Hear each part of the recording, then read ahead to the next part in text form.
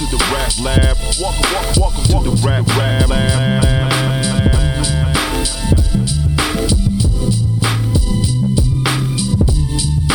Welcome to the rap lab. Welcome to the rap lab.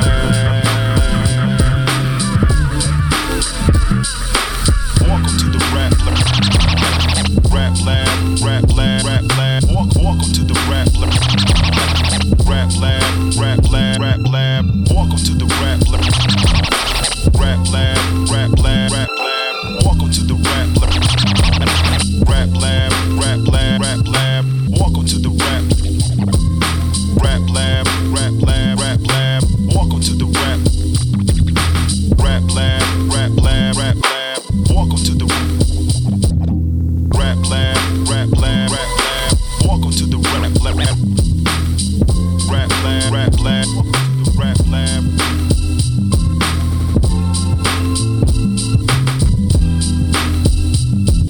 Welcome to the rap lab.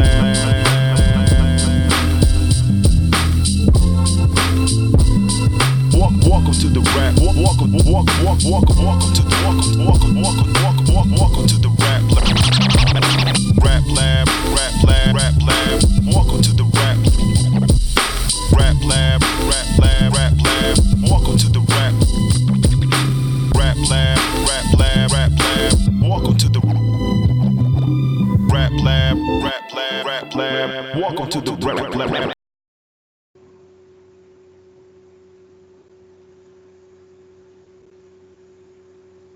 Ladies and gentlemen, it's Sunday, so you know what that means. It's all new episode of the Rap Lab podcast.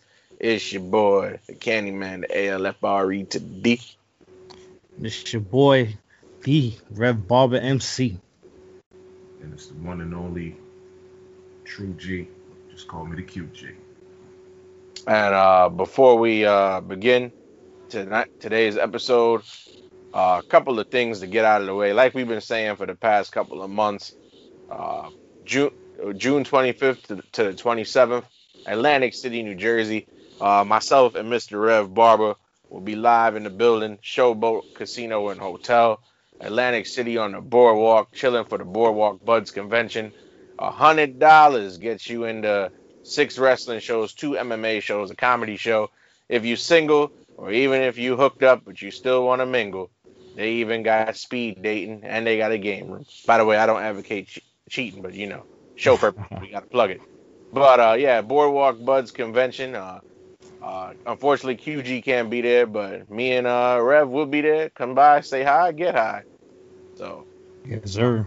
and with that out of the way, also I want to say peace to our friends of the show, Mr. Barry Grant of the All Even Podcast, the cool brother Malik Long of the Cool Podcast, and Chef Patrick Lee, who's going to be cooking up a podcast coming soon, so stay tuned for details, because, you know, we got studious minds, you heard?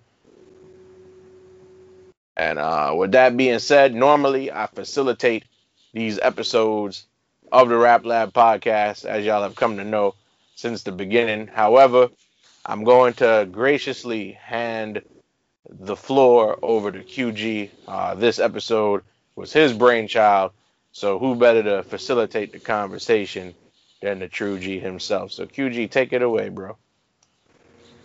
Much appreciated, Candyman. Thank you for letting me facilitate this episode. And I know Rev Barber MC is ready for this. What we're going to do right here, everybody out there in the Rap Lab, we're going to talk about anti-police records. What we're looking at is police brutality in hip-hop. It is a very, very touchy subject with everything going on. And before I get underway, I want to issue a disclaimer for everybody out there listening. This episode and our thoughts and beliefs are in no way an attack against police officers. If you yourself, a fan of the Rap Lab, are in law enforcement, if you have family that's in law enforcement, this is not an attack on anybody of that sort. What we're attacking is injustice caused by police brutality. And may I interrupt one brief second, Q, before you continue? Go ahead. Yeah. Also, for those of you who are familiar with our past episodes, even if you're not, and interested in getting into the archives, I believe that this episode will serve as a great companion piece to episode 17, where we covered racial inequality, police brutality, and its ties to hip hop. So I believe like this episode is a continuation of that one. Again, that is episode 17, available in the archives if you scroll down the episode list. Without further ado, let's get right into it. Police brutality. What is it as a definition? And I will give you all the definition right here. Police brutality is the excessive and unwarranted use of force by law enforcement. It is an extreme form of police misconduct or violence and is a civil rights violation. It also refers to a situation where officers exercise undue or excessive force against a person. Police violence includes, but it's not limited to, physical or verbal harassment, physical or mental injury, property damage, inaction of police officers, and in some cases, death. Now, gentlemen, with that being said, let's take a good look at something very, very personal. I'm going to start with you, Rev. Have you ever had any run-ins with the police? I actually have. Actually was an FBI agent.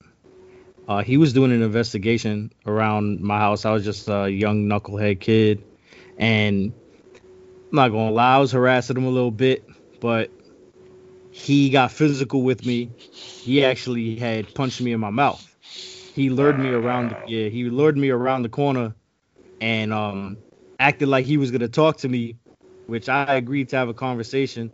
I wasn't cussing him out or anything. I was just being a kid, just being wild, just bringing attention to what they were doing. But when he lured me around the corner, he just gave me like a sucker punch to the mouth. And luckily my friends were there, and they all ran around the corner and just started screaming at him and pretty much saying like, how could you do that? He's a kid and all of that. How old were you at the time? How old were you? I was about 12, 13. Jesus. Yeah. And, they continued doing what they did. I went my way, but I was just surprised that he would lay hands on me. And I know I was just a punk kid and I needed some guidance and just needed probably a small talking to. I didn't really understand what was going on, just that this dude was just in my neighborhood and just looking all through the trash cans and, in my opinion, just at the time, just being nosy. I didn't know what he was doing, and I didn't even know he was an FBI agent until he pulled me around the corner and explained who he was and what he was doing, and then he just socked me in my mouth. I was just so surprised and just caught off guard that an adult had hit me in my mouth, other than, someone related to me or a family, not that they did or anything, but just someone I didn't know, a total stranger.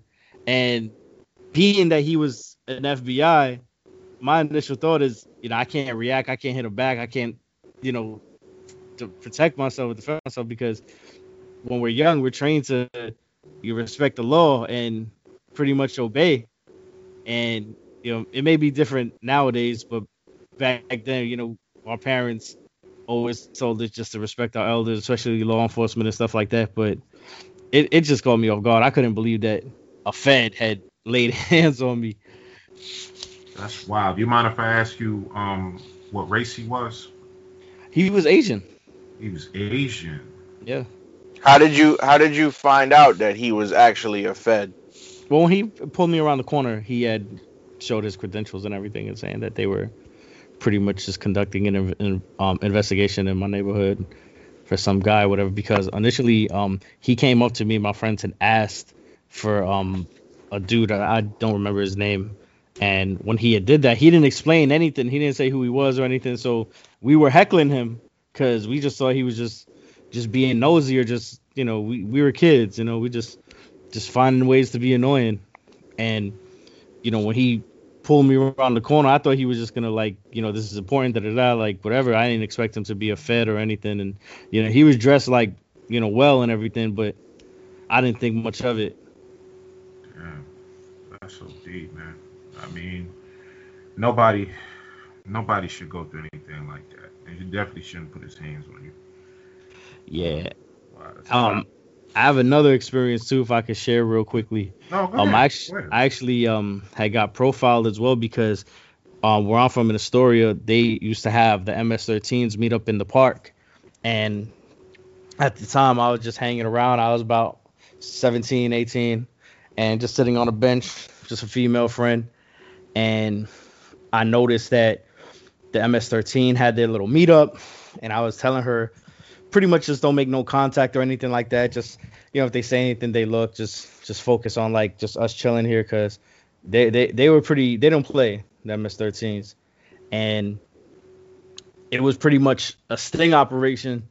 There's like 5 entrances and exits in the park, in Hoyt Park, and the police ran in all those entrances and exits and came and got all of them. And I stood up just kind of looking at what's going on, and I got pulled and dragged to the floor.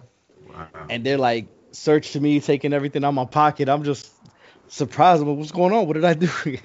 And I correlated that they thought that I was with them, being that I'm Hispanic, and I guess I kind of blended in with those guys. And when they had me, they cuffed me and put me. We had a football field, it's now a soccer field, but they had put me like on the 10-yard line there, and one of the police had brought me up and had asked if I'm affiliated with them, and asked me where I lived, and asked me if I was carrying a shotgun.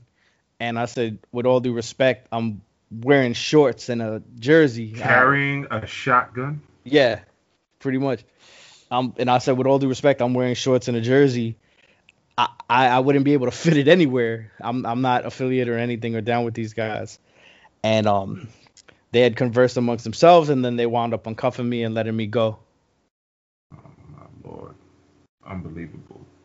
How they just cuff you and then just question you like that? Like, come on, man. Yeah, and I was nowhere near those guys. Those guys were on the other side of the park, in their circle, jumping each other in and doing their business. I just happened to be by the basketball court, just sitting with my female companion. I just stood up and looked. Man, they had no right to profile you. They had no right to do that. That's horrible, man. But I mean, thank you for sharing that part. I'm just gonna be brief with mine. I had 2 situations. One of them, I was, stopped and frisked, and I was put on the ground and pockets checked, all that stuff. And I'm like, yo, I was just so tight, embarrassed, frustrated. Like they could just walk up on you and say, hey, put your hands up against the wall. Let me see if you're carrying anything. And it was about 2 of them.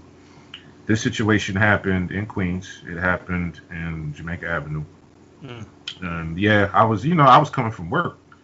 I take the train, take the bus. I'm coming from work, minding my own business, and all of a sudden, here they come, walking right behind me. And then, I did what they asked them to do. I didn't resist nothing. I'm clean. They let me go. I could go further back to Astoria. Yeah, I got an Astoria story, bro, on Dip Mars. We was getting out of St. John's. We was, going upstairs to the train platform. I'm drinking a Sprite on the platform. Right. Cop gonna come over. He gonna come over to me. I can arrest you for that. I said, arrest me for what? For drinking a Sprite on the platform. I was like, officer, with all due respect, I'm not littering. I'm not doing anything to anybody. I got my Sprite in my hand. Everybody was there. They, all everybody from St. John's was there, standing around and everything. We was just chilling. There ain't no problem with nobody. And he was just giving me a lot of grief verbally. Saying, I know what kind of person you are, and it was a white cop, by the way. And, he just sees us all there. He's targeting me. I'm like, and I said, officer, you see the way I'm dressed? Obviously, you know where I'm coming from. So why are you harassing me? Word. And I didn't say it in an argumentative tone or anything like that. I'm talking to this guy, but he just kept going on and on.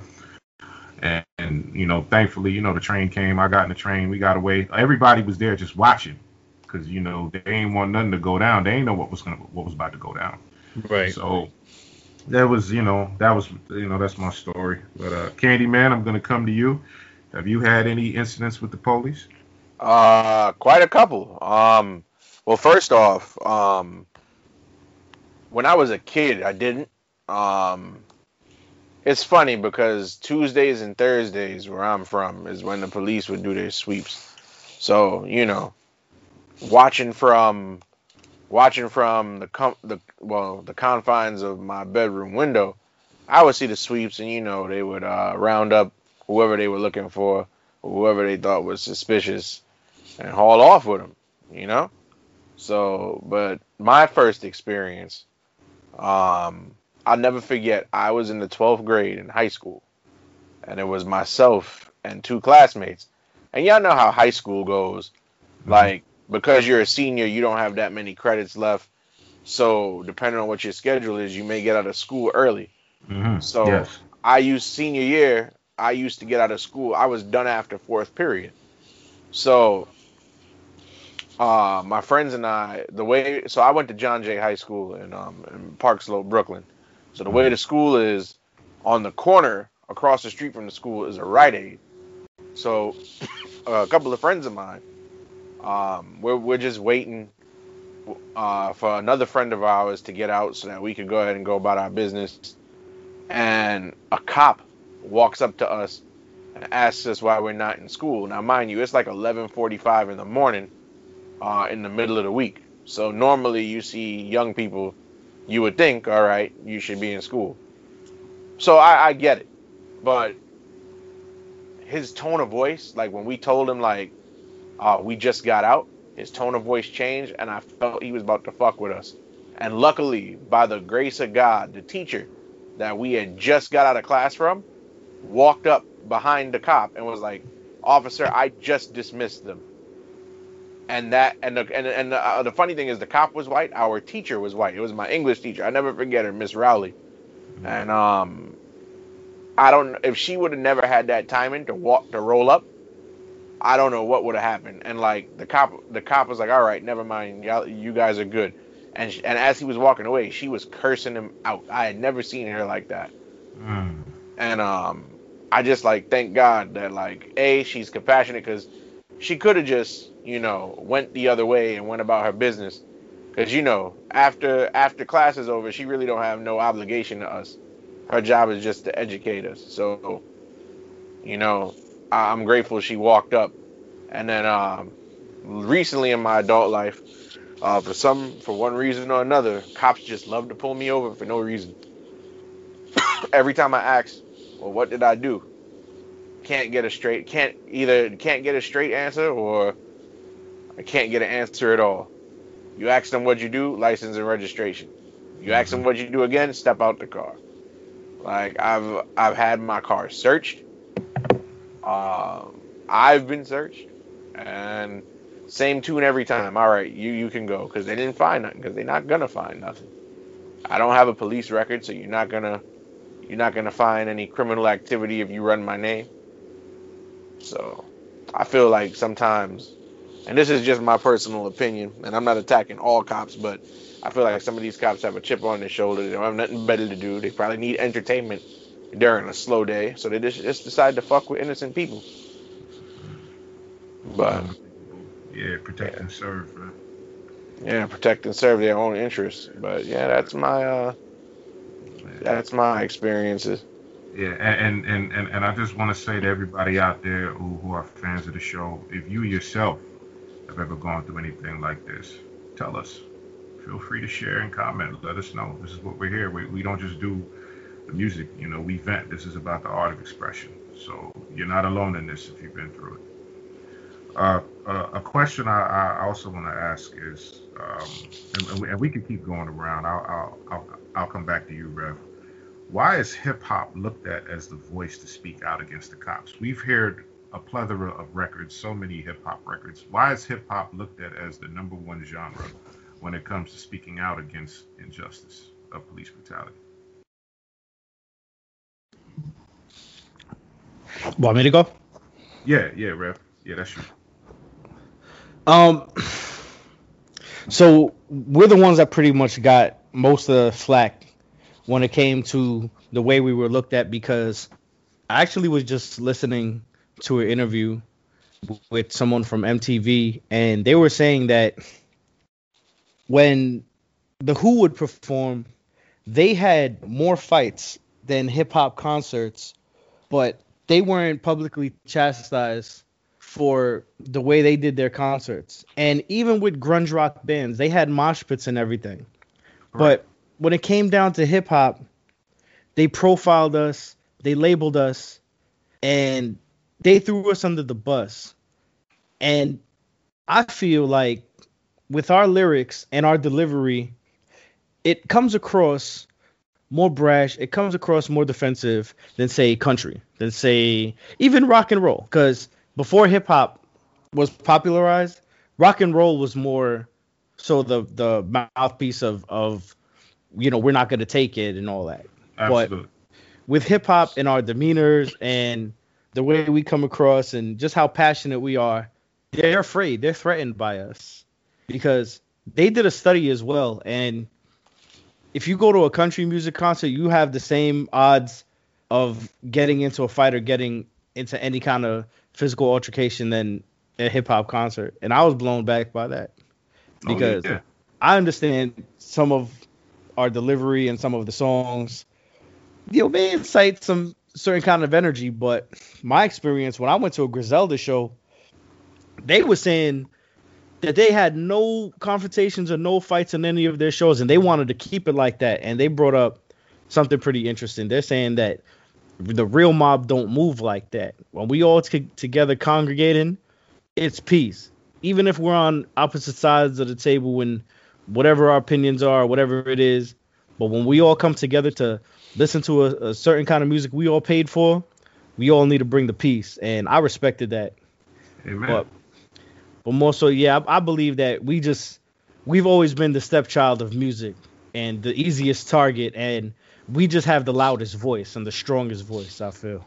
Absolutely. That's spot on because, we're very brash. We're very outspoken and we relate to it. We got people that look like us that speak for us. We got people that have gone through the same situations, if not more. So with hip hop, it's a generation. Music changes constantly, and with what we've been seeing now, you got people killed in their houses, you got people killed in their cars, you got people getting killed in the streets, you got people getting killed in front of their families.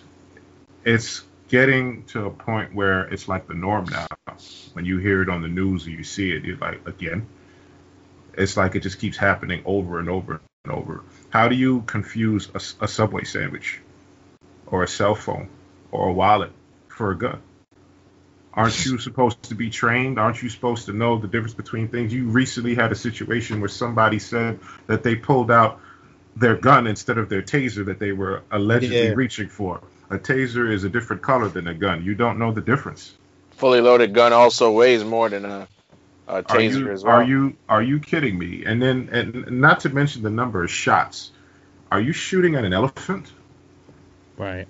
You got Diallo getting shot a whole bunch of times. You got another little girl getting shot a bunch of times. And I need to clarify something.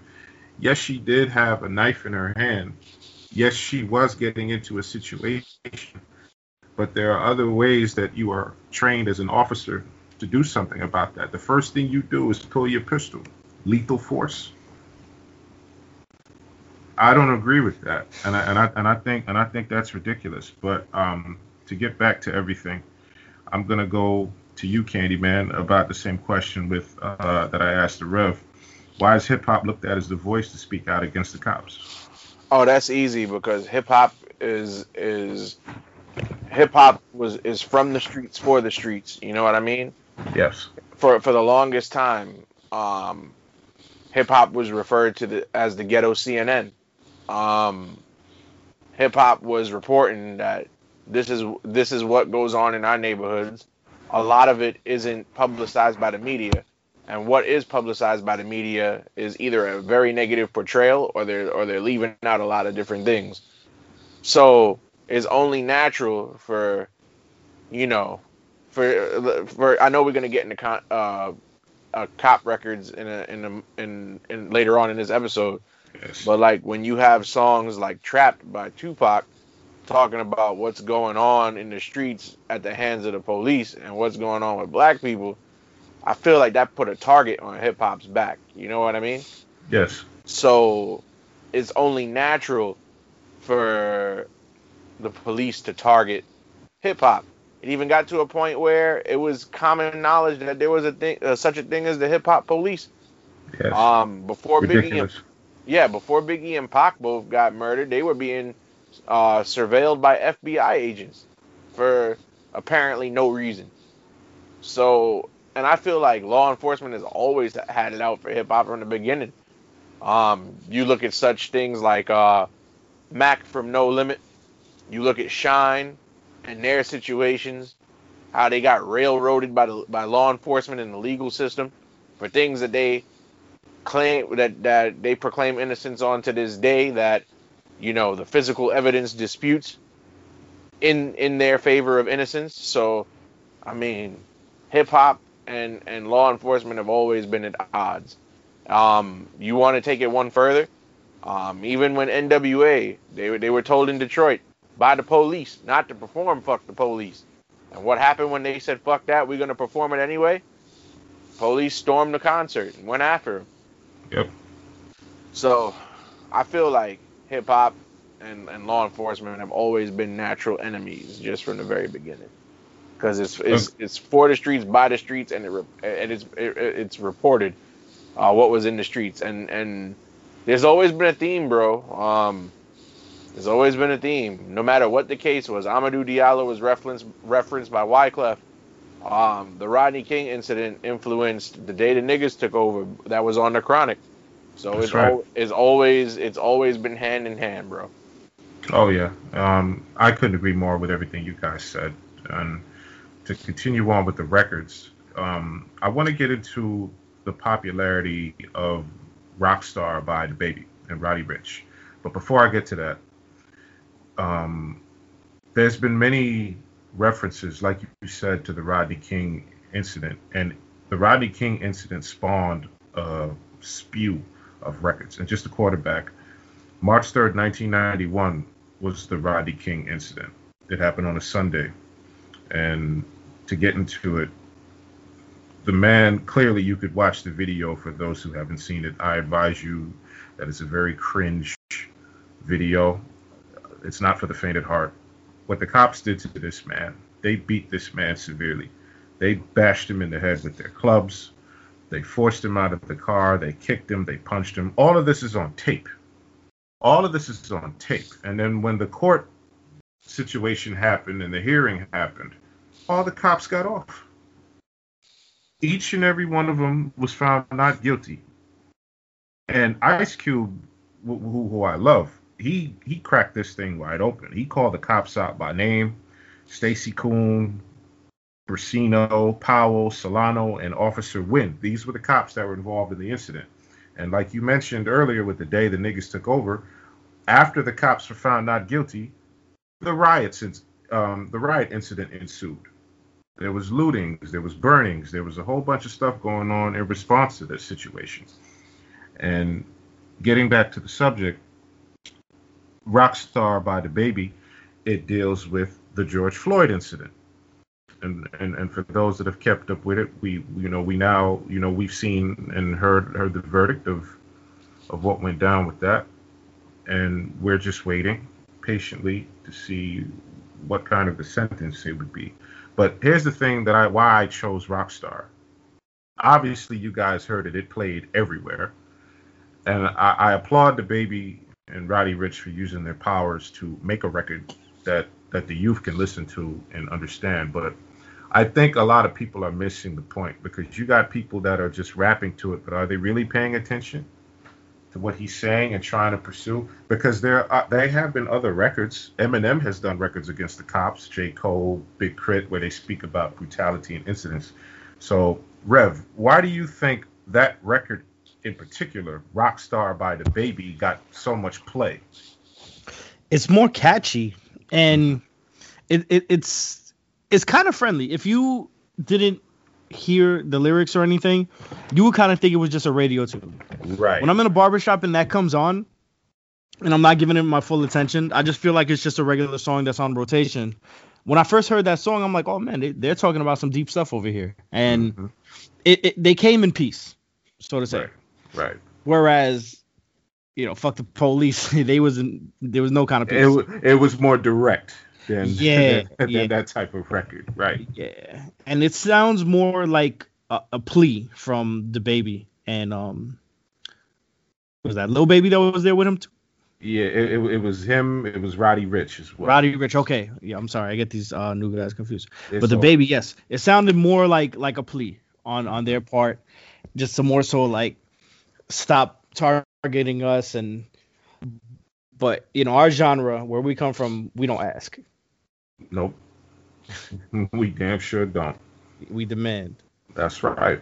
Candyman, your thoughts about Rockstar the Baby and why was that played more than all them other records that we talked about? Well, first off, you got to remember the baby is of this new generation, and the baby is one of the more popular rappers of today's generation. I think that's a safe assumption to make, correct? Oh yeah. So with the baby, obviously, because the baby is known for trap records, and he has a huge following. So Correct. obviously, anything that he says is people are going to listen to it. Also, where the song debuted and the visual behind it, he debuted that on where? The BET Awards, Correct. where millions of people were watching. So that's actually a smart move to get the message out because, the BET Awards is one of the most watched, not just hip hop, but just music awards in general. And he's already somebody who's very popular. So it's like a double whammy to get his point across.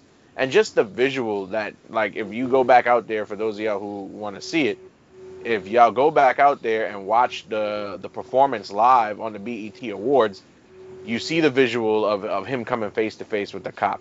You see him get pinned down on the ground, almost like George Floyd. So it's very riveting. And again, the baby is one of those artists, and we've talked about the radio at length, ad nauseum on this show lately. But the baby is an artist that's all over Hot 97. He's all over Power 105. He's an artist that no matter what city you go to, he will be on the major hip hop station out there. So when you combine all of those factors and the fact, like Rev said, the song is catchy, it's a no-brainer the song is going to be popular. My only concern is, are people listening to the song for the message, or are people listening to the song because it's the baby, or are people just listening to the song because it's a bop, as the kids would say? So good point. Good questions. Absolutely. That's the point that we're trying to make right here. What's the reason behind it? And I'm happy that we have something like that of somebody from the young generation. We need that. We need more of that. Use your voice. Use your power. Get that message out there because it's not going to stop. It's not going to stop. This has been going on for centuries. And we need people to be aware. We need people to learn. We need people to understand that things need to change. It has to end. And to go into it, there's a site that I would like you to pin to the episode when it's up, Candyman. Sure. It's an interactive site, and it's going to be there.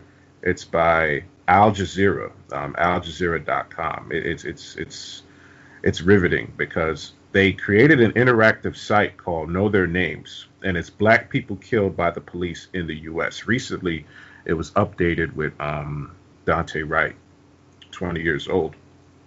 And it tells you what the person was doing, how the person was killed, and the action taken behind it. Now, we would love to go through everybody. Rashard Brooks. We would love to go through everything. Daniel Prude, another name. We already mentioned George Floyd. We're going to have this site up there for everybody to really check it out and see what we're talking about, because it's scary when you really go through it. Have you guys been able to check it out? If you haven't, I'll send it to you one of these other days. Yeah, I've seen it, and it's sad to look. And I'm sorry to cut you off, but it's sad. Go ahead. It's sad to see on that site because some of these victims of police brutality that were murdered, and even some of them who survived, like Jacob Blake, there will be no justice for them. You know what I mean? So Exactly. it's a tough pill to swallow. Exactly. Breonna Taylor, sleep in her house. Like, seriously? This is what you do. You know what I mean? Like, and when you look at it, it's everywhere. Texas, Minnesota, Kentucky, like Ann Arbor, Michigan. Like you got all these incidents that go on. You know, Stephon Clark, even here in New York. New York. And you know what intrigues me the most, guys? It all these people who've been killed by the police, they range in all different ages. Yeah. Some in their 20s, some in their 40s, some a lot older than that. And it's like, is it because just the color of your skin, where you are, the assumption being made is the reason why you get killed? Like, all these questions need to be asked. And, you know, with hip hop, we need these messages to be put out there ASAP. And Rev, you mentioned it yourself about the radio. Like, the radio, you have the power to get these messages out here. These songs are very important. So we're just going to go through a couple of them. And I'm going to get you guys' thoughts on it. Can I make a point about Yeah, what sure. you said about the radio? No, please, please. Go ahead. I think the issue with the radio is that they don't want to get political in fear of losing listeners.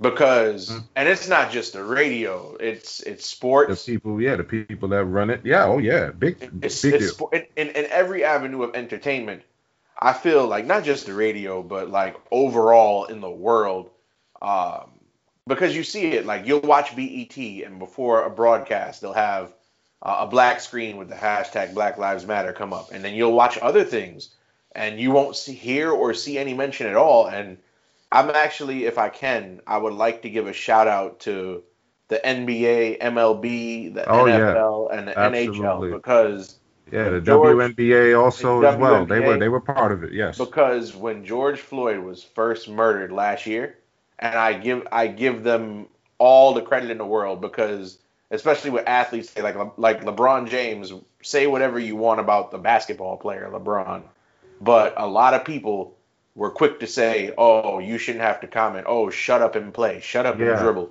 He's getting railroaded right now. Yep. Mm-hmm. But the NBA and MLB, all the leagues, they were like, "Listen, we're gonna cancel the games tonight because of what happened." Even the Milwaukee Bucks a couple weeks later when Jacob Blake got shot, and this was during the NBA playoffs, they refused to play. That's right. And I agree. That's the right thing to do because all of these leagues have African Americans in their respective sports. These are people that are being killed by the police innocently or assaulted or brutalized or whatever you want to call it. They are people that these players look like, and they come from where these players grew up, and some of them still have family that's there. So I just overall just want to shout that out because I feel like a lot of other avenues are afraid to get political because and then imagine when MLB canceled all their games on that day that George Floyd got killed, the day after, there was so much backlash, and like I just got disgusted reading the comments. It was disgusting. And like what's going on is bigger than everything else in the world. It's bigger than sports. It's bigger than music. It's bigger than TV. It's bigger than the entertainment world. You know, I understand some people want to escape, but these are issues that got to be tackled and addressed. And I'm sorry for the rant, but I feel really strongly about this. No, this is absolutely true. And I could throw this to you, Rev. Prior to everything going on, Colin Kaepernick was a big component about this whole thing. So when that went down, what did you think of that? I was taken back by it. I didn't know how revolutionary he was or was going to be. When he took the stand, I was afraid for him because he has Nike, he has all these sponsorships. And I knew instantaneously that they was going to turn their back on him. It's not a popular thing what he did. A lot of people misconstrued what he did with disrespecting the military and disrespecting the flag and everything. No, he was trying to make a statement. He was trying to bring attention to everything that's going on. And now years later, everyone sees that he was right for doing what he did. And they even apologize. But it can't make up for him getting blackballed out the league and getting other teams to not want to sign him. The whole league did not want to touch this man. And he was all right. He wasn't the best quarterback, but he did go to a Super Bowl. That's right. Can't say that for many people. He did do that. And shout out to Nike for giving him a lifetime endorsement contract as well. Because they didn't have to do that. They could have backed away from him like everybody else. They could have. Everybody done turned their back on him. Yeah. They were afraid to do any business with him. Yep. Even EA Sports had taken him out the game for 1 year. Yeah, and he was in the last Madden via roster update. They put him in the free agent list. So yeah, they had to re-put him back. Yep. Initially, they took him out, but I was surprised to see him back in Madden, and they gave him his own custom jersey and everything, which is cool. Well, athletes. Yeah, go ahead. No, continue. Athletes like him, like LeBron, when they say, shut up and dribble, I understand a lot of people are focused on the game itself and wanting to be entertained, but these guys are human beings too, and not only that, these guys can relate to some of these guys. And they got families. They got kids. Yeah, George Floyd and Steven Jackson had a relationship. That's right. So you tell someone like Steven Jackson to shut up and dribble. I mean, they didn't say that, but an NBA player like him, how could you say that? This affects this man. This affects everybody. You don't even have to be black for it to affect you. I don't know if you guys know of this, but there is a player in the NBA. He currently plays for the Houston Rockets, but when this incident happened to him, he was a member of the Milwaukee Bucks. Sterling Brown was assaulted by Milwaukee PD outside of a CVS. I remember that. That was one incident. I don't know if y'all remember right here in New York, Thabo Sefolosha, when he played for the Thunder, got into an altercation with police where they broke his femur. Yep.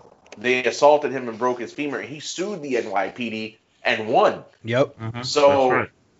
Celebrity status, they're the best basketball players in the world. They're active NBA players. And even they can't get away from police brutality. So it's crazy. And LeBron James has even gone on the record and said that even though he's like one of the most well-known people in the world and everybody in public likes him, deep down inside, he's still afraid of police, which tells you a lot.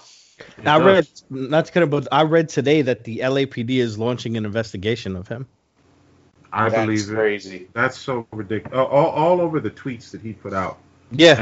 And then he changed up the tweets to digress further into what he was really saying, because everything was getting taken out of text. Mm-hmm. And they're calling him a racist. They're saying all these things about him, which is so ridiculous. And now the LAPD wants to launch an investigation. Are you kidding me? Come on. And what I was going to get into, I'm happy you guys tied into endorsements and everybody wanted to turn away from people just for standing up for what they believe in. This goes right into Ice-T when he did Cop Killer. When Ice-T did Cop Killer, he was signed to Warner Brothers. And we all know what's associated with Warner Brothers.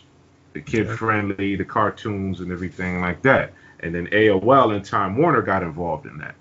He did Cop Killer, Ice-T, to express what was going on in the ghettos and in the inner city of the crooked cops that do these type of things that go against society. And when he did that, it got hit with so much backlash. All these politicians, everybody was in uproar. The president of the United States at the time, George Bush, you had Dan Quayle, you had all these people, you had Warren Buffett, you had everybody come around, Bob Dole, all of them. They dropped Ice-T from Warner Brothers. They dropped him from his label. They put the pressure on Warner Brothers to let go of Ice-T. And it's crazy when all that went down. And everybody out there that that criticizes, oh well, you played a cop on Law and Order, no. Listen to the record. It's a rock record with the rock group Body Count, and it's very brash and it's very direct about killing the crooked police. It tells the story of a cop pulling over somebody and harassing them for no apparent reason, and he said it at the beginning of the record. So with that going down, F the Police by NWA is another direct record. And Candyman, you touched on the incident that went down in Seattle. Rev, what do you think of that record in particular? Because till this day, it still gets referenced. When you listen to F the Police, it's a scenario of NWA in a courtroom, and Eazy-E, Ice Cube, MC Ren, they're talking about incidents where they're being harassed. So why do you think that record in particular still gets looked at as the quintessential anti-police brutality record? Why that one? Well, the title, the chorus, and a lot of people don't know the artistry of the song itself because, as you just said, they're in a courtroom. They're pretty much putting the cops on trial. But that gets overlooked because of fuck the police. Just saying that. You say that, and it doesn't matter what genre of music or anything. You're going to turn your head like, what? Because that stands out more than anything. They got that FBI letter. You believe that? Yeah. The FBI told them, man. But how smart are those guys? Because they actually put that letter in their album cover. Yeah. They capitalized on it. So yeah, that's kind of tight. So Katie, man, I'm gonna come to you with one of your favorites. Whoop whoop. You want to talk about that one, about Mr. KRS, Sound of the Police? Oh man, you're talking about whoop whoop. That's the Sound of the Police. That's one of your favorites. That's off of Return of the Boom Bap from 1993. KRS's first album outside of Boogie Down Productions. And that song at its time was also very popular.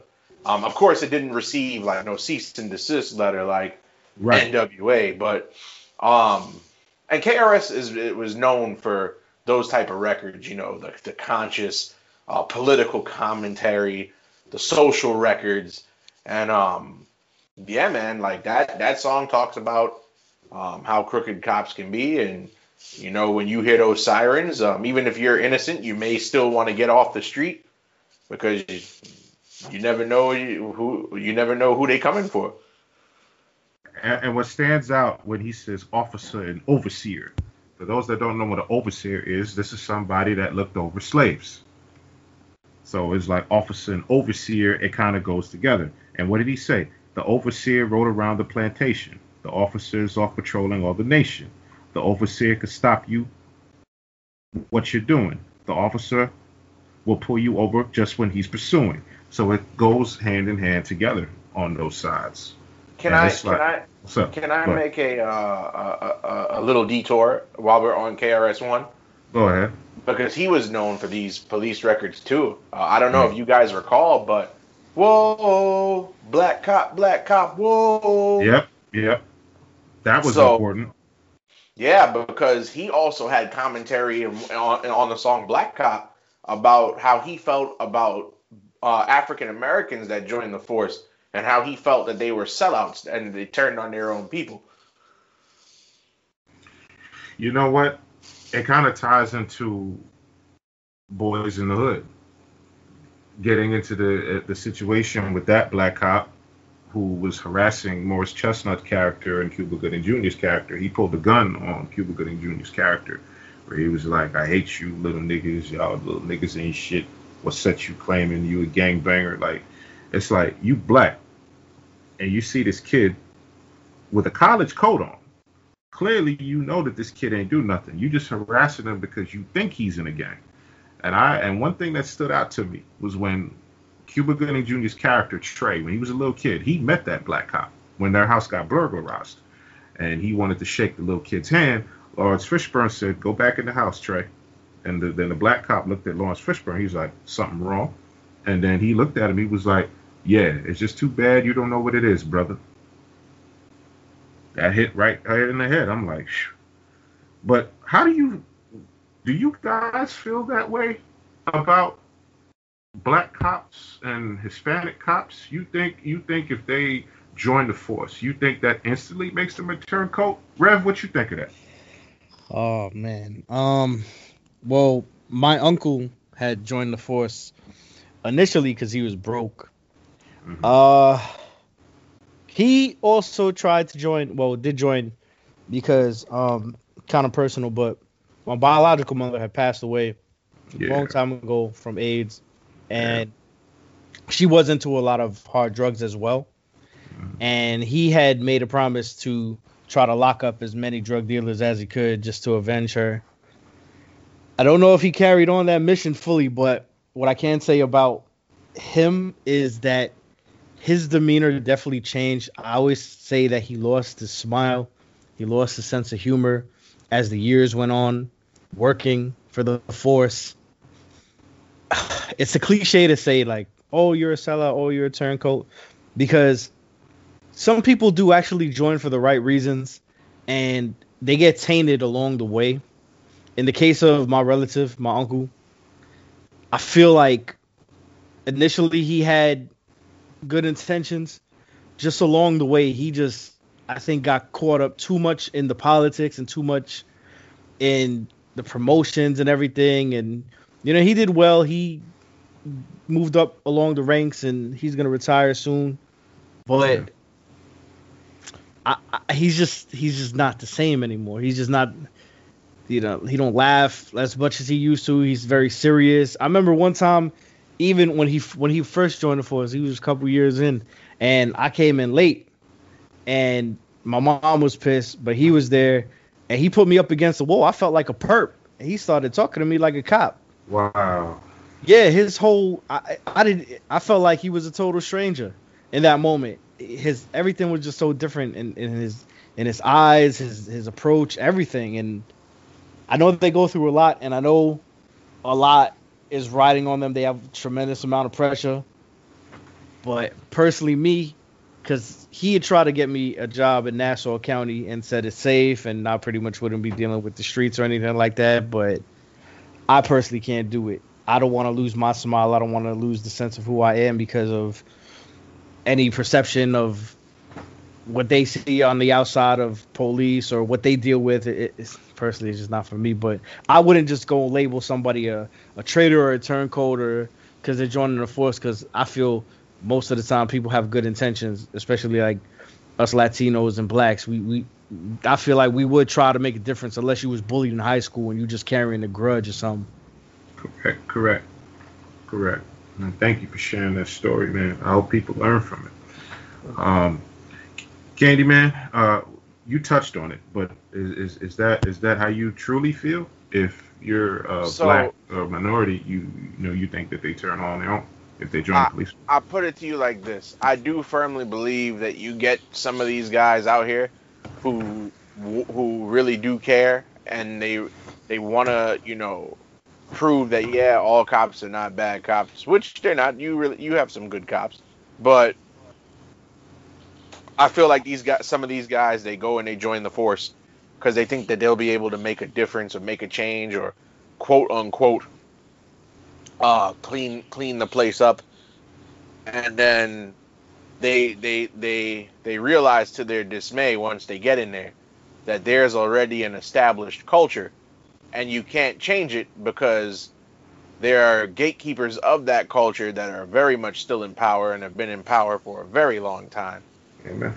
And that even those who don't agree with the things that they do, they just turn their backs and turn the blind eye to it, because I feel like, if you're a good cop and you go and you speak out against the rogue cops, now you become a target yourself. They try to sabotage you, force your way out of the force and all this other type of stuff. So, but I do believe because they fall in line with the culture, that's when they become sellouts. Right. Because the culture is the established culture, harass innocent people. If you got a quota to fill, because we all know, like let's not be ignorant here. Cops have like this unwritten quota that they gotta fulfill, and I firmly believe that sometimes somebody gets arrested, and they get arrested on a drug charge, and they didn't have that cocaine on them when the cop approached them. They didn't get that cocaine in their back pocket until they were handcuffed and they were frisked. Correct. Yep. I agree with that. So while I do believe that some of these guys are good guys at heart, they got to fall in rank. They got to fall in line. They got to, quote unquote, get with the program, which I know is a very popular saying amongst in cop speak. So, Right. I want to and read you guys a lyric uh, of something. I mean, if you want to add to what you were saying, you got more for it. no, what I was saying though, before you go, Hmm. it's just unfortunate because I feel like cops are in one of three categories. You have one category which there are not many that fit into, who are genuinely good people who want to help people and do their jobs and protect and serve the people. Then you got the second category, which they only became cops because it allows them to have a career where if they do it at a young age, like they get on the force at 19, 20, 21 years old, they can do 20 years and retire and start collecting pension money earlier than most other professions.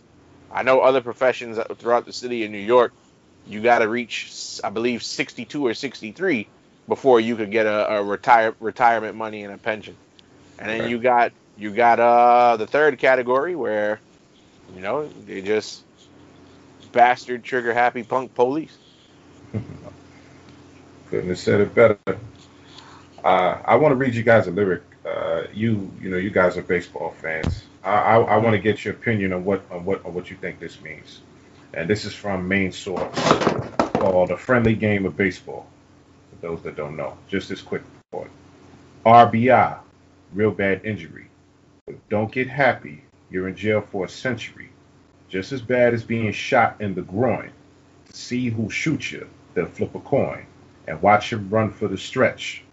But you don't know the man is at home waiting to make the catch. So the outfielder guns you down. You're out, off to the dugout, underground. What you guys think of that? What you think of that, Rev? Amazing, amazing lyricry there. Cause I ain't gonna front. I wasn't familiar with that song. I've Hmm. heard of it, but I've never heard the song. But Right. when I heard it, cause we went over our list. I made a playlist actually on Spotify. All right. Um, Wonderful.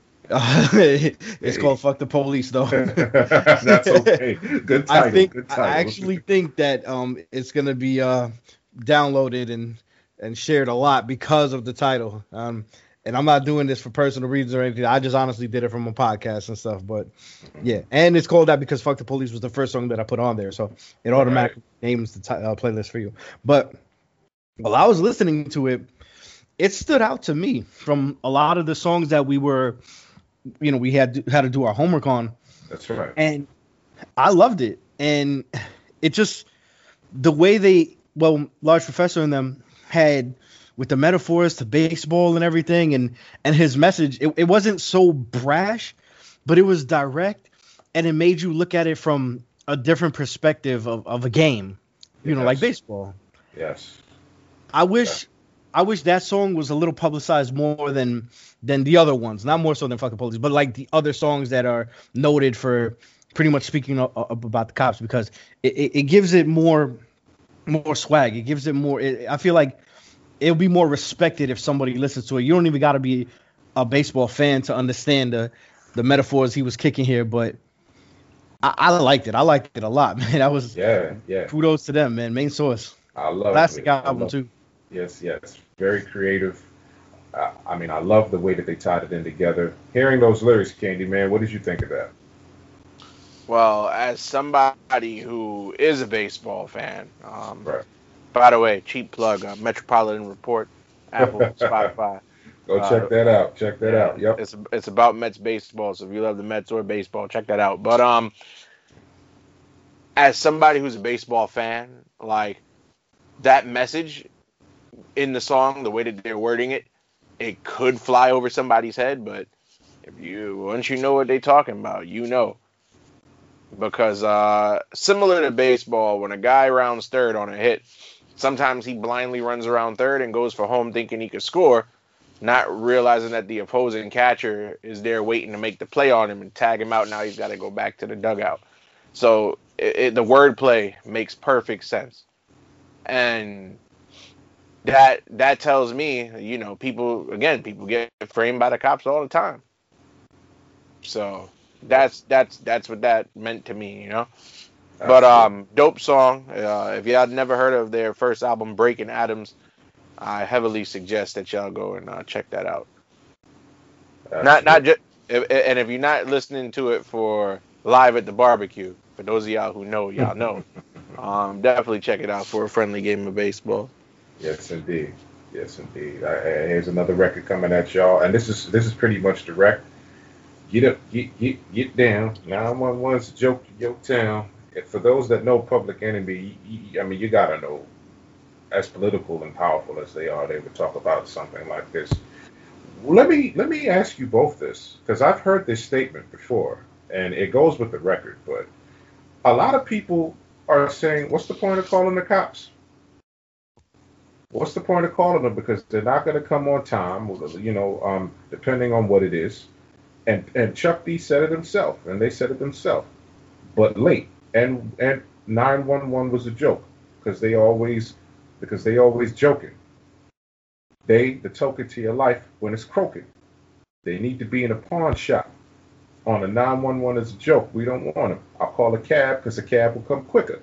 What do you guys think of that? And I'm sure you've seen it out in the neighborhoods, depending on the crime.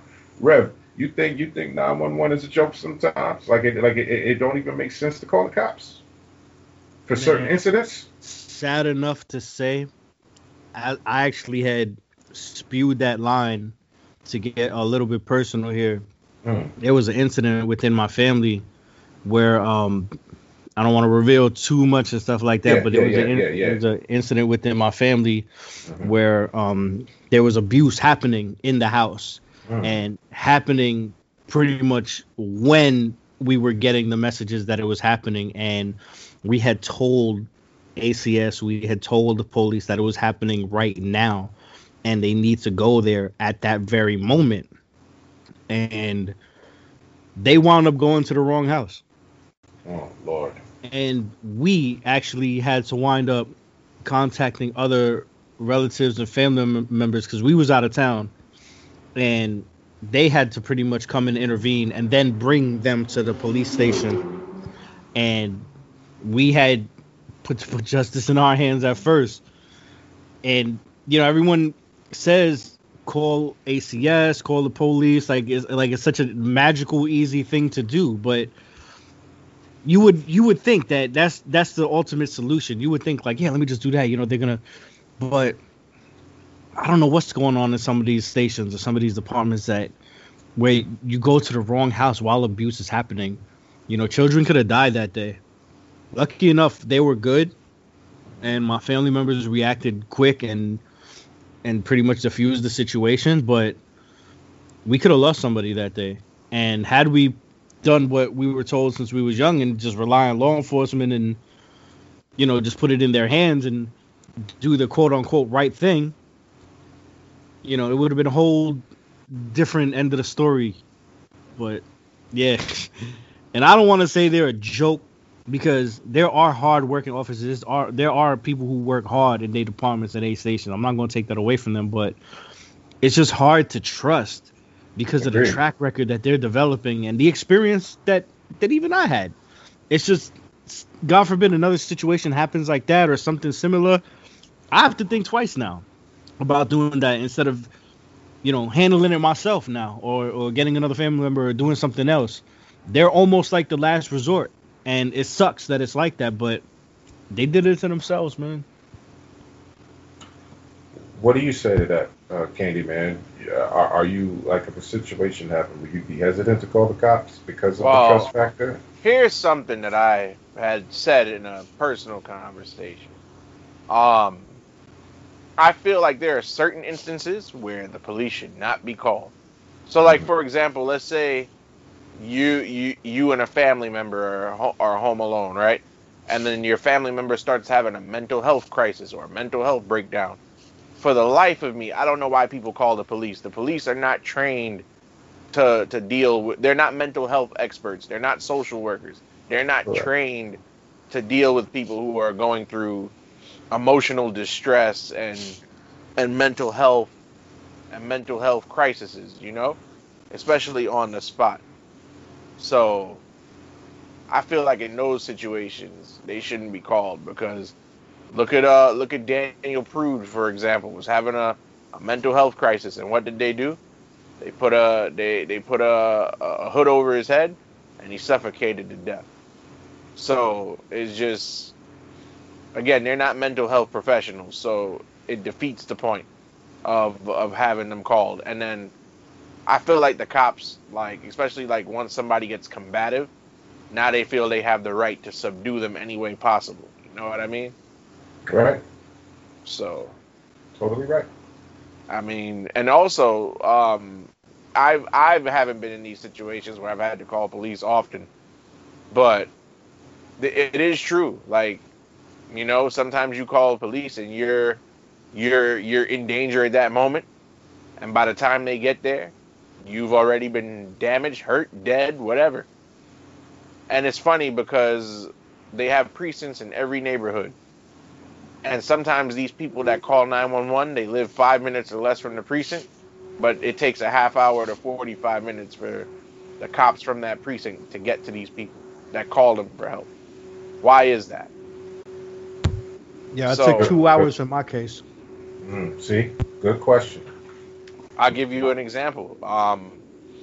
Back in 2014, I got in a car accident in the Bronx on a Major Deegan, right down the block from Yankee Stadium when I was working out there.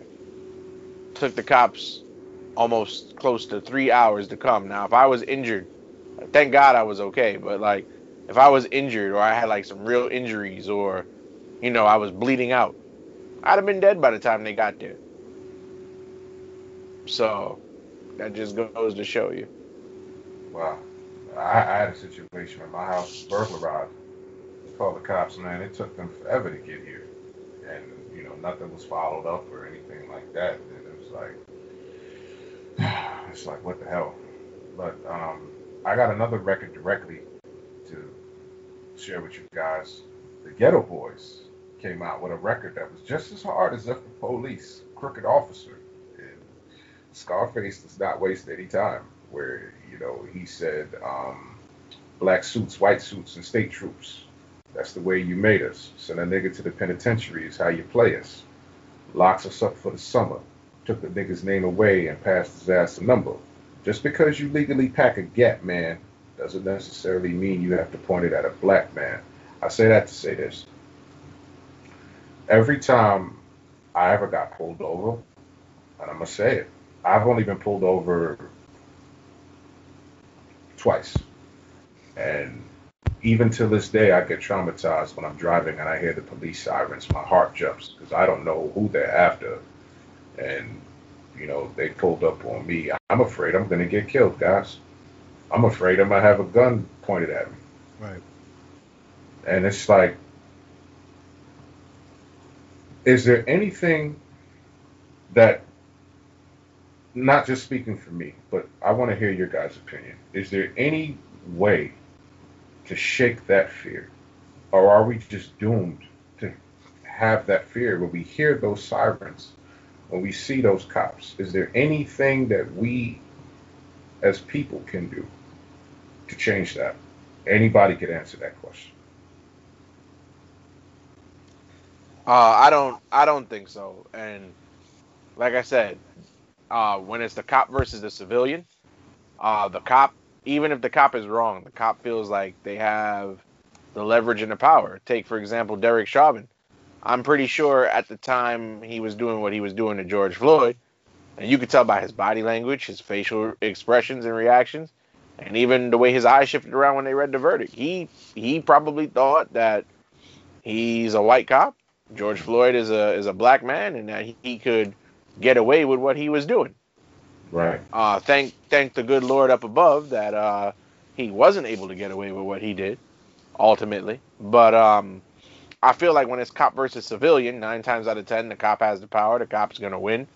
Even though they have body cameras, I feel like the body cameras don't really mean anything in the grand scheme of things, because you know what? And my bad to cut you off. I want to ask you about that. What's the point of having them damn things if they do nothing? well, the body cameras are allegedly supposed to be, you know, if an incident happens, they have video to investigate to see what went on, which is a good idea. But then not everywhere has body cameras. So like in the situation in Kenosha with Jacob Blake, there is no body camera. But even so, not even just with body cameras, but like we talked about Rodney King before, things have been caught on tape, and the officers still get off. The God bless his soul, when Eric Garner was choked out to death by Daniel Pantaleo, he wasn't even charged, and it's on videotape that he choked the man, and the man told him he couldn't breathe several times. It's on tape, exactly. It's on tape. It was on, and in cell phone video is still admissible in court. The last time I checked. And what did they do? Not only did they only gave this cop, they only fired him, but they didn't charge him. And furthermore, the person that recorded the video, they went after them and found something to charge them with. So that just goes to show you the video don't mean anything. And we've seen in instances, and again, body cam, like things have been caught on video. Philando Castile was told he was getting stopped for a broken taillight, and he ends up dead 20 seconds later. How is that possible? How does that happen? And the man gets killed in front of his stepdaughter and his girlfriend, and that little girl's probably traumatized the rest of her life. And he did the right thing. All Philando Castile told the cop was, listen, I do, like, because they do ask you if you have any weapons. He says, I have a weapon. I have a registered weapon. I'm licensed to carry. And I guess the cop panicked, and he went ahead and killed him, and got off too. And the aftermath is on video. I've seen that video countless times, and it's very hard to sit through and hard to watch because I'm watching a man take his last breath with blood pouring out of his chest. Exactly. So, yeah, man. Like, I always feel in every one of these situations where a cop approaches a civilian, the cop always has the leverage. Let me get into the Tupac record. You did touch on that earlier, Candyman. So, I mean, Rev, you know the situation, the moment when Pac made those songs and made those lyrics. He said he didn't have a criminal record until he got a record deal. Yeah. The cops harassed Pac. They beat him up. They did all these things to him. Let me tie that into currently. I'm disappointed in a lot of hip-hop artists that don't speak up. Do you feel it's the fear of being attacked by the police why they won't speak up? Yeah, it is. Yeah.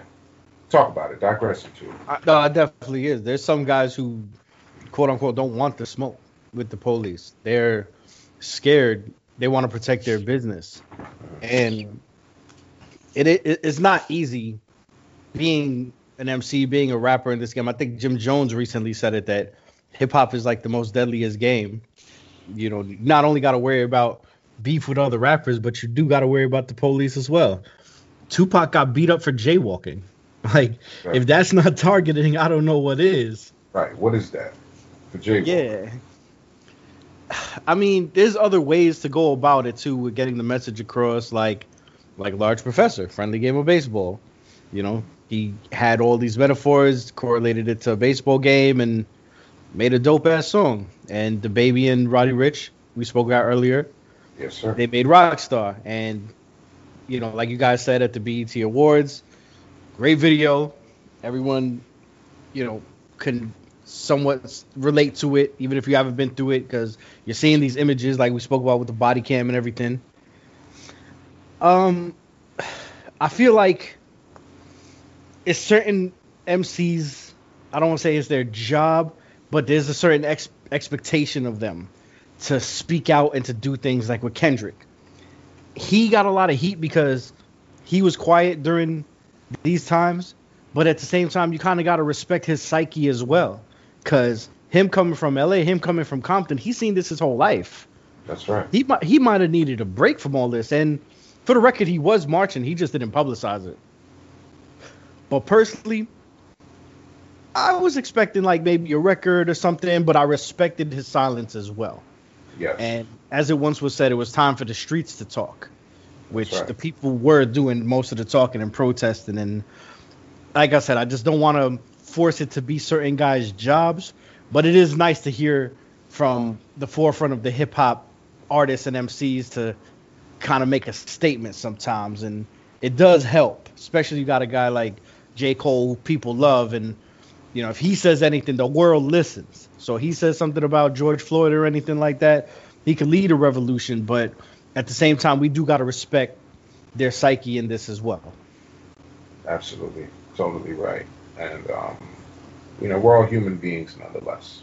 Mm-hmm. And we're not forcing anybody to say anything. Not everybody could be political. Not everybody could be an activist. So you use what you can when you can. Candyman, I'm gonna throw this lyric at you. Well, can I add on something to that before you do? No. Go ahead. No. So also, it's artist's personal choice. Like, for example, I don't know how well versed you two are in Lil Wayne's story, but Lil Wayne, when he was about 9-10 years old, was playing with a loaded gun in the house. I remember. Shot himself accidentally, and the cop, who he refers to as Papa John, ended up saving his life. And from that point forward, Lil Wayne, because a cop saved his life, will never make any type of anti-police record. So I feel like everybody has their own personal motivation. Lil Wayne is also a guy who said he's never experienced racism in his life, which, coming where he comes from, I could never understand, but, Yeah, I don't get that either, because wasn't he involved in an incident with Ja Rule, where the cops got to them and profiled them and locked them up? Did something like that happen in New York? Yeah, and also you got to remember, he's from Louisiana. Louisiana is deep south. There's David Duke was the most as racist as they come in office. So I don't know how he could honestly say that he never experienced racism, but to each their own. But I feel like a lot of these artists, for whatever reason, they just all have their personal reasons. Some of them, their family might be a cop. Some of them, like, is notorious. Look at as much as I don't want to bring up Big Suge in this episode, look at Big Suge. He the Rampart scandal. He had all types of LAPD as security for death row. Yeah. David Mack being one of the biggest culprits. So everybody's got their own personal reasoning. Yeah, and you have a right to.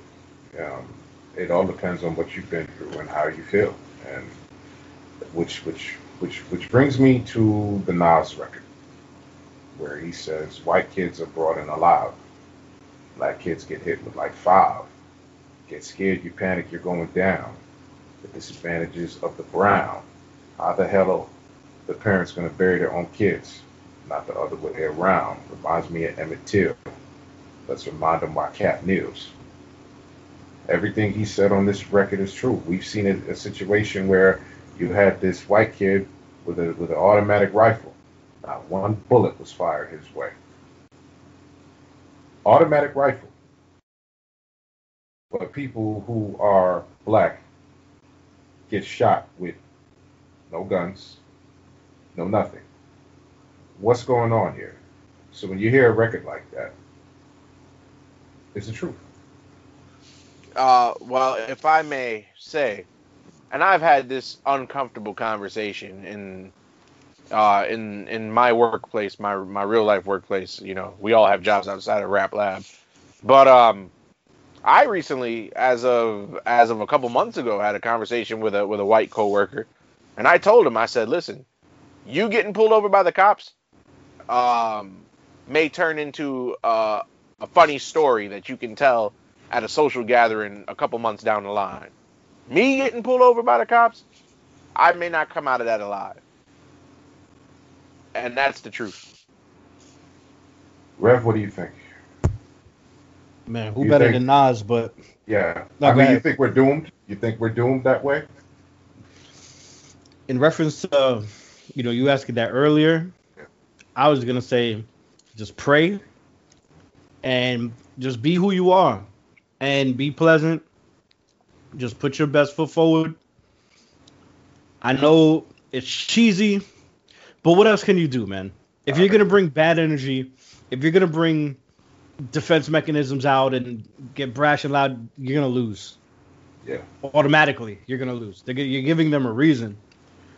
I'm not saying you gotta kiss ass. I'm not saying you gotta like, hey sir, hey officer, what seems to be the problem here? No, just go about. Listen, there's the cliche of good cop, bad cop, and that's for a reason. That's You right. don't know what you're gonna get. You may get the good cop, you may get the bad cop, Right.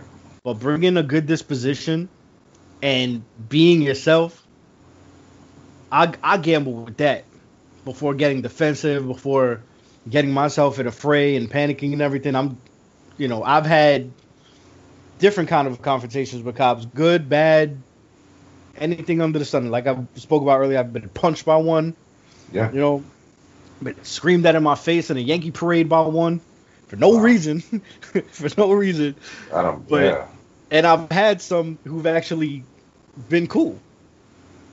I've actually had some who've given my weed back to me, believe it or not, because they was Wow. looking for harder drugs, for white, Oh, for Right. all types of stuff. So I've been on both sides of the ball here, and every time, even if it was a bad situation, I still tried to be pleasant. I still tried to be respectful because I'm representing myself. I'm representing my family. I'm just trying to bring the values that I was taught to the table at first. Because if somebody does me wrong based off of that, I could still look back and be like, I did the right thing.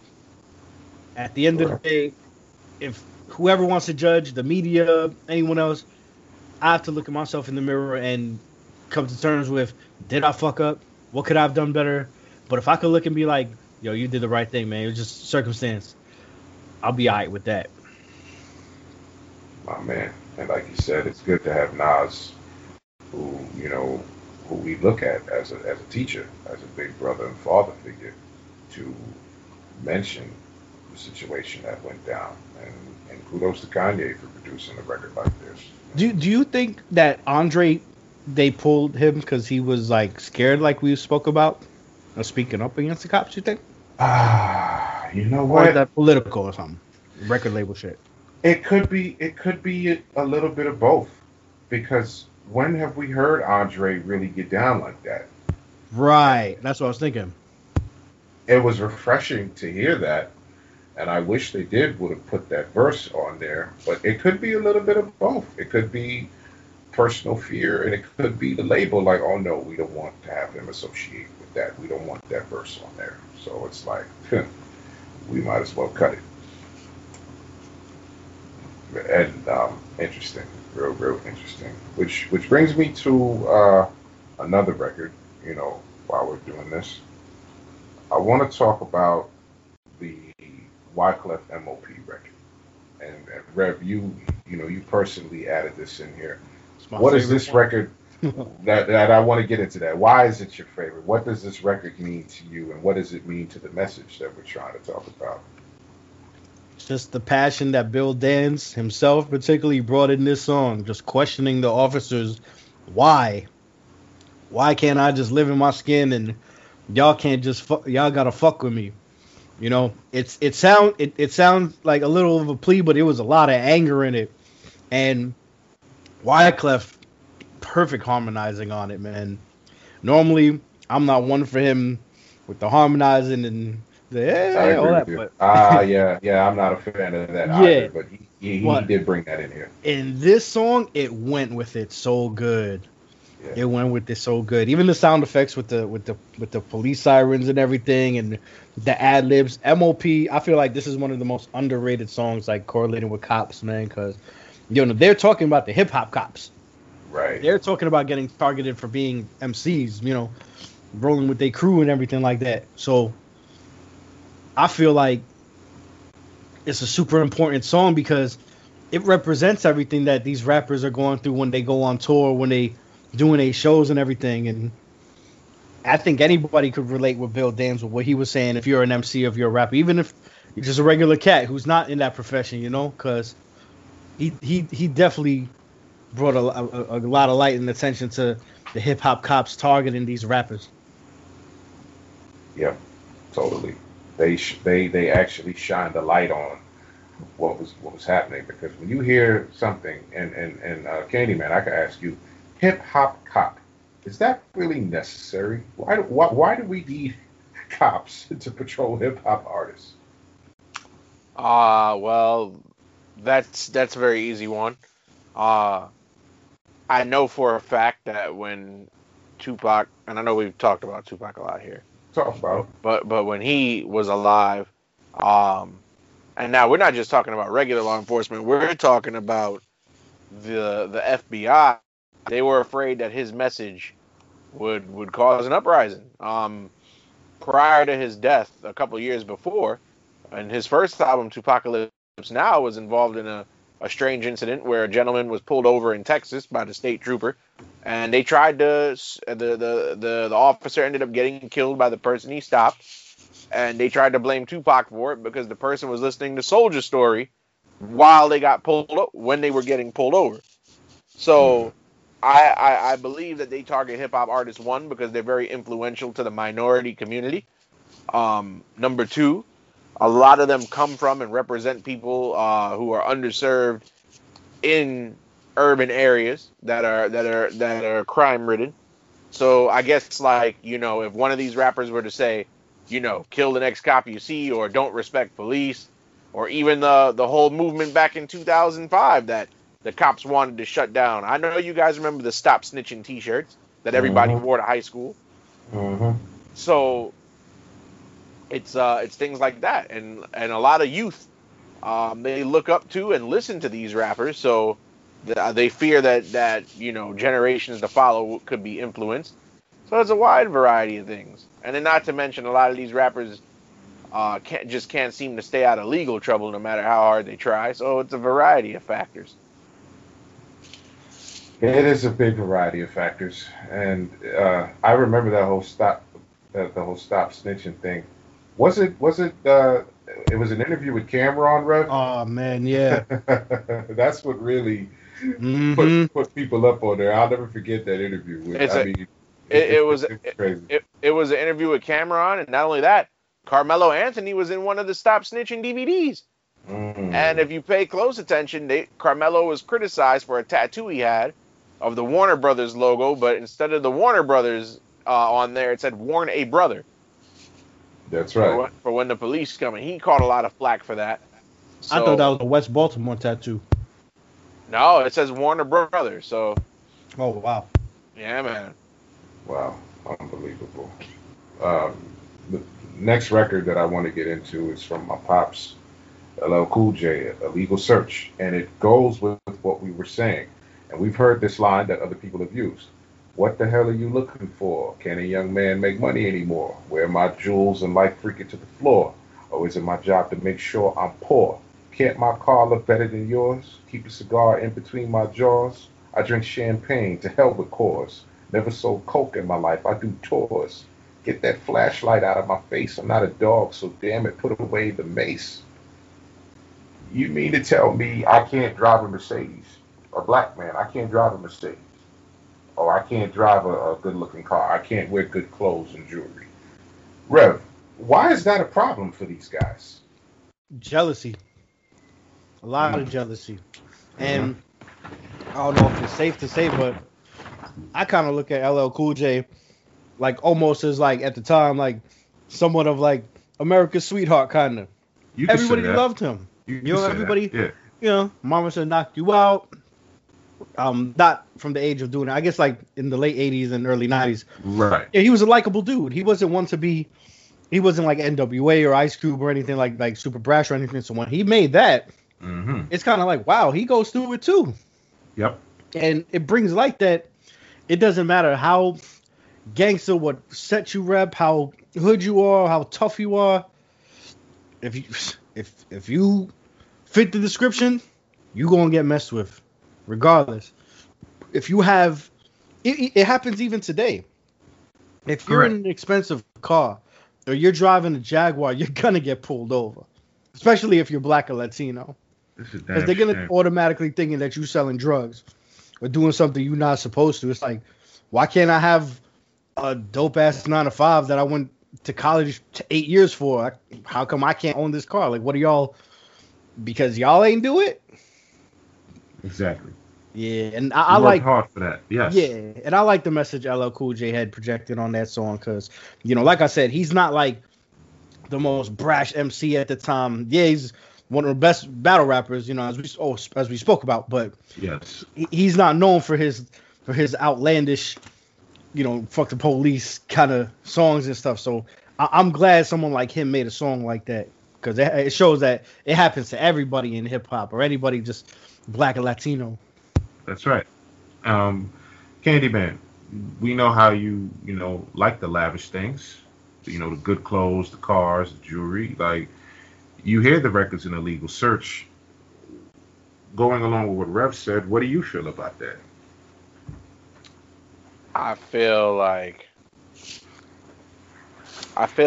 as as a black man in America, they expect us to not have nice things, and if we have nice things, that to them that means that we acquired them by illegal means, whether we sold dope, or we robbed somebody, or we stole something. You know what I mean? Like, to them, it's like, oh, there's no room in blue collar America for the black man, and I feel like that's a messed up way to look at African Americans and Latinos as a people.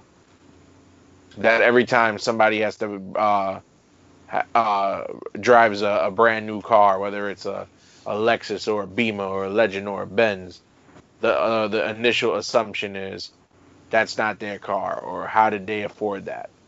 Especially because a lot of these cops, like, I don't know if people know this, but a lot of these cops, they don't get paid that much. You have people who work in retail who make more than police. That's right. So, I guess it's also like what Rev said, a bit of jealousy as well. They're like, oh, so how could they afford this, but I can't, and my job is harder. Does that bother you? Like, if you work so hard and you manage to get a good car, like, and I mean, the car is the car for me. But let's say you do want that Mercedes Benz. Let's say you do want that BMW. Would anybody could answer this, would you be hesitant to buy it out of that worry alone? No. Being worried. Okay, I get this. I know I'm going to get pulled over because I'm a minority and I got a better car than they do. Mm-hmm. Is that in the back of your mind, or you say, you know what? I made the money. This is my car. I'm getting it. Yep, that's how I feel. I'm still buying it, and I know it comes with risk of being pulled over in confrontation. As I spoke about earlier, I'm still gonna bring the same disposition as I would bring to anybody else, and just being myself. Mm-hmm. And it is taking a risk, but if you work hard for it and that's something that you want, nobody really should be able to control you like that and make you live in fear. I mean, there's levels to it. That's like if you have, a brand new red Averex, a beautiful jacket, leather jacket, you ain't gonna go walking through Brownsville with it, are you? No, sir. Like I said, there's different levels to it. But if you have a Jaguar car, like, I don't understand why you can't go out and floss, especially if you're a young bachelor or just somebody who just likes the lavish things. Like, you want to look good when you're out there, so you should have every right to. But be prepared to answer the questions, though. Mm-hmm. Pulled over, just know that it comes with the territory. It pays the cost to be the boss. So if you're making that purchase, understand that it's a possibility. Don't act like you above approach or anything like that if you can go make that kind of purchase. So right, where'd you get the car? Did you steal it? Whose is it? Like, you can't take that too personal because like we saying, like, it comes with the territory. It's a stupid question, and you're gonna look at it like, yo, really, y'all really? But if you just deal with it and get it out the way, hopefully it'll be just a quick exchange, and you go about your business, ride in your car, and guess what? You leaving them in the dust, and they the ones that gotta live with whatever profession they chose. Now, I'm gonna throw this lyric to you, Candyman, first. It's Constables by the OC. Yeah. Of course, Rev, you could go with this as well. But this is the line that really stuck out to me. He said, "You see me coming out my building, all types of days and nights, wondering if I got a 9 to 5. Those I always do. So you cry, I spy. I flashing, go smile. You in the corner of my eye. Walking, I feel the hawk over right to the side. It's over from the act. Lyricists start to walk live. Shoplift or what? Then I start to jog, hearing speed accelerated from the J8's car. Why is it that, looking at that, because Candyman, you work these crazy hours. Rev, I'm sure you've worked these crazy hours. Have you ever found yourself in a situation late at night, you're walking, and all of a sudden you just get that feeling that a cop is following you, or just stalking you, or looking at you and thinking that you're doing something, or you did something illegal? You ever had that? Yeah, actually, so for those who don't know, up until recently, I was working in Oyster Bay out in Long Island. Oyster Bay is as racist of a town as you could possibly come across. The population is about 93% white. And from the moment I set foot in that town for the first time, I was getting weird looks. I was working in CVS out there, and yeah, mind you, I'm working there, and like people are giving me the shady eye. And mind you, I'm just there working. Like, you want Tylenol? Go down aisle 4. You want baby diapers? They're in aisle 3. You want iced tea? It's in the freezer. Like, you know what I mean? Like, nothing. I pose no threat. And even so, like, there was one time, one of my first nights out there, I went to go buy Lotto in the Speedway, and the cops were in there, and they was looking at me like I didn't belong there. So I get the dirty looks. I feel like I like when I go in those places, I get watched closely, and all because I don't look like anybody that's from around there. And then even so, like, I get people like, they try to mask it as small talk when they come with their million items that they want to ring up, and they be like, "Oh, you from around here?" Like, I covertly I know what that means. Mm, that's right. And why is it region? You mentioned Oyster Bay, right? Yeah. Rev, why is it in that certain locations is different from everywhere else? And it has to do with racism involving the police. Oh, you're not from this neighborhood. What you doing out here? Fear and entitlement. Mm. I don't know if you guys got a chance to see Them. No. I heard about it. I heard about that. Yes, talk I'm about it. I'm unfamiliar with what you're speaking of. If you can Yeah, enlighten me. tell us about it. It was super painful to watch. I actually don't advise people to watch it because it is a lot of like black pain and stuff. But What is it? Is it a documentary? Oh, no, it's actually a series. It is about a family that moves from the South to California, and this is when African American folk were migrating to the Midwest and to the West as well.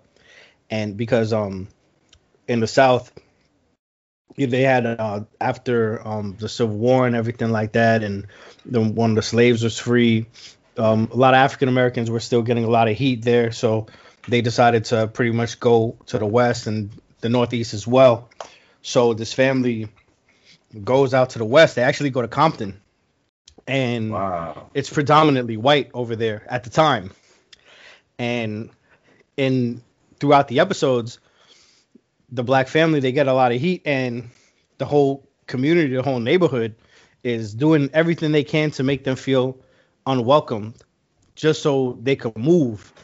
And I feel like, to get off the topic of that movie, but it relates with what's going on with places like Oyster Bay and everything like that. They do that so we don't get comfortable and we don't move into quote unquote their territory. Yeah. Well, And that's what I say about the fear and entitlement. it's funny you mention that because a lot of the people that live in that area are older people, and if you ask them where they grew up in Queens, they grew up in Brooklyn. I don't know if you guys, like, in the late 80s, early 90s, and a lot of these neighborhoods that are now predominantly black, they weren't always predominantly black. They were like Rev said, they were predominantly white. And we all know about the white flight of the 90s. People moved out of Brooklyn, Queens, and they headed out east to Long Island. Because once one black family moved in on the block, another black family came, and that just made a segue to let people of color know that they could be homeowners too. You know what that reminds me of? What's up? Bensonhurst. Yeah. Yeah. So black The people. situation that went down out there. Yep. And black people started moving in, and that's when the white flight occurred. So now, when people out there, like in Oyster Bay, probably see me, they're probably thinking to themselves, "Oh no, we got away from that 30 years ago, and they're following us here now. Well, where are we gonna go? There's nowhere else left for us to go." It got to the point where from what I've been told, in the early 90s and the late 80s, people were moving to Long Island and building houses on land. They weren't buying houses. They were buying lots of land to build houses on because that's how bad they wanted to get away. Amazing. You can't. It's like you can't live nowhere, and you got to worry about that. I had a situation in Howard Beach. I used to work in Howard Beach sometimes, and they looking around like, oh, what you doing out here? We never seen you before. What's your business here? They got history out there. Oh God, do they, bro? It was even though the family I was working with at the time, I'm in the mental health field. I love the family. Still to this day, I still talk to them. But it was crazy out there, man, getting followed and being asked questions. Like, come on, I'm just here to work, man. I'm not bothering nobody. The last record I definitely want to get into as we start to wrap this up. Thank you guys for hanging in there and digressing and getting personal. And I hope everybody's learned something from it. Word. Crumb Snatcher, M.O.P. from the Training Day soundtrack. This is one of my favorite songs. I just love the pain that Billy Danes went in, man, with that second verse. The whole song is fire. But what I loved what he said was, for every 211 and every 187, my niggas is to blame. What happened to Diallo was a mother shame. How about if I spit 41 at you and end the game?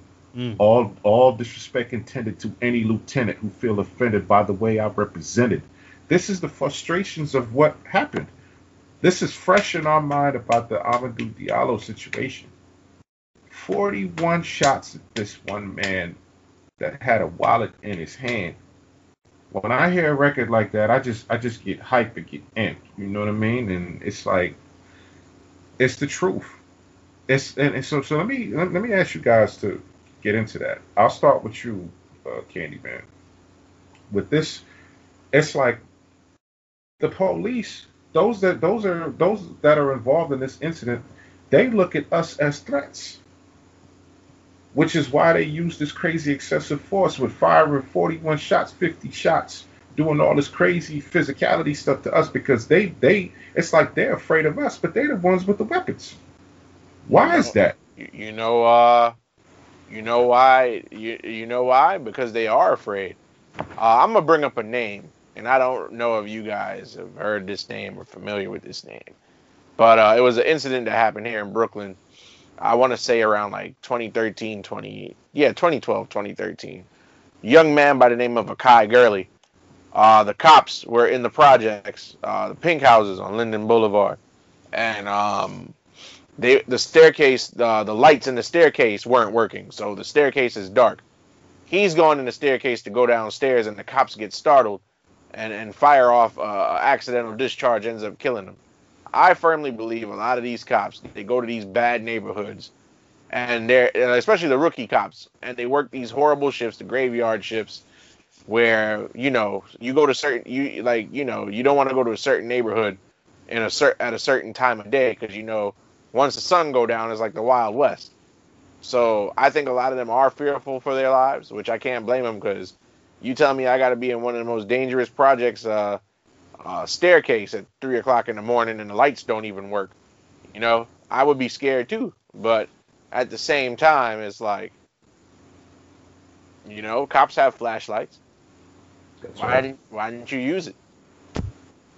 So I firmly believe a lot of them are afraid of one thing or another, especially in today's climate, because, like I said, not all cops are bad cops. Actually, in a past life, when I was a wrestling referee on an indie scene, a couple of wrestlers, their real life job, when they weren't on the road every weekend wrestling, they were cops. So, and some of them are good people. So, but I can't blame them for being scared in those situations.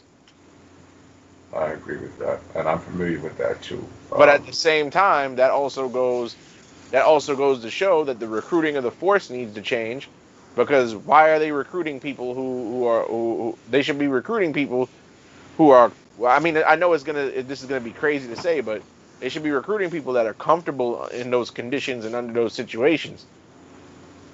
You know what I mean? Like I agree. they claim they give a psychological test as part of the recruitment effort, but it doesn't really show. Yeah, I remember that incident too in the pink houses. That was great, and they made an example out of that cop. Yep. Rev, what do you think of that? Do you feel it's the fear? They're intimidated by us. They're afraid of us. Yeah, I do believe that. And once again, with the jealousy, I think it kind of goes back to that. And we did speak about they don't make much in their salary, and we all feel underpaid to a degree. Teachers, police, technicians, union guys, we all want a little more. But if you sign up to do a job, you should know what it's coming with. Correct. Benefits and all that, pay range, all that. I always say you signed up to do this job. You knew what you was waking up in the morning to do. Mm-hmm. So to take it out on somebody else, that's not fair. Do something else then, because you can. There's schools for it. There's trades for it. It's all out there. Don't come out and take it out on me because of the color of my skin, or how I dress, or because you had a bad day. That's not fair. Exactly. It's not fair at all. Wow.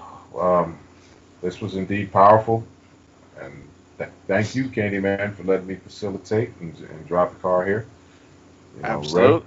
Rev, thank you for being open and transparent and speaking on your experiences. You too, Candyman. And I just want to say this real quick. I don't know if you guys know about this, but I just want everybody out there to check out for 40 Cal's missing daughter. Yeah, sort of. I want to put that out there. She attends.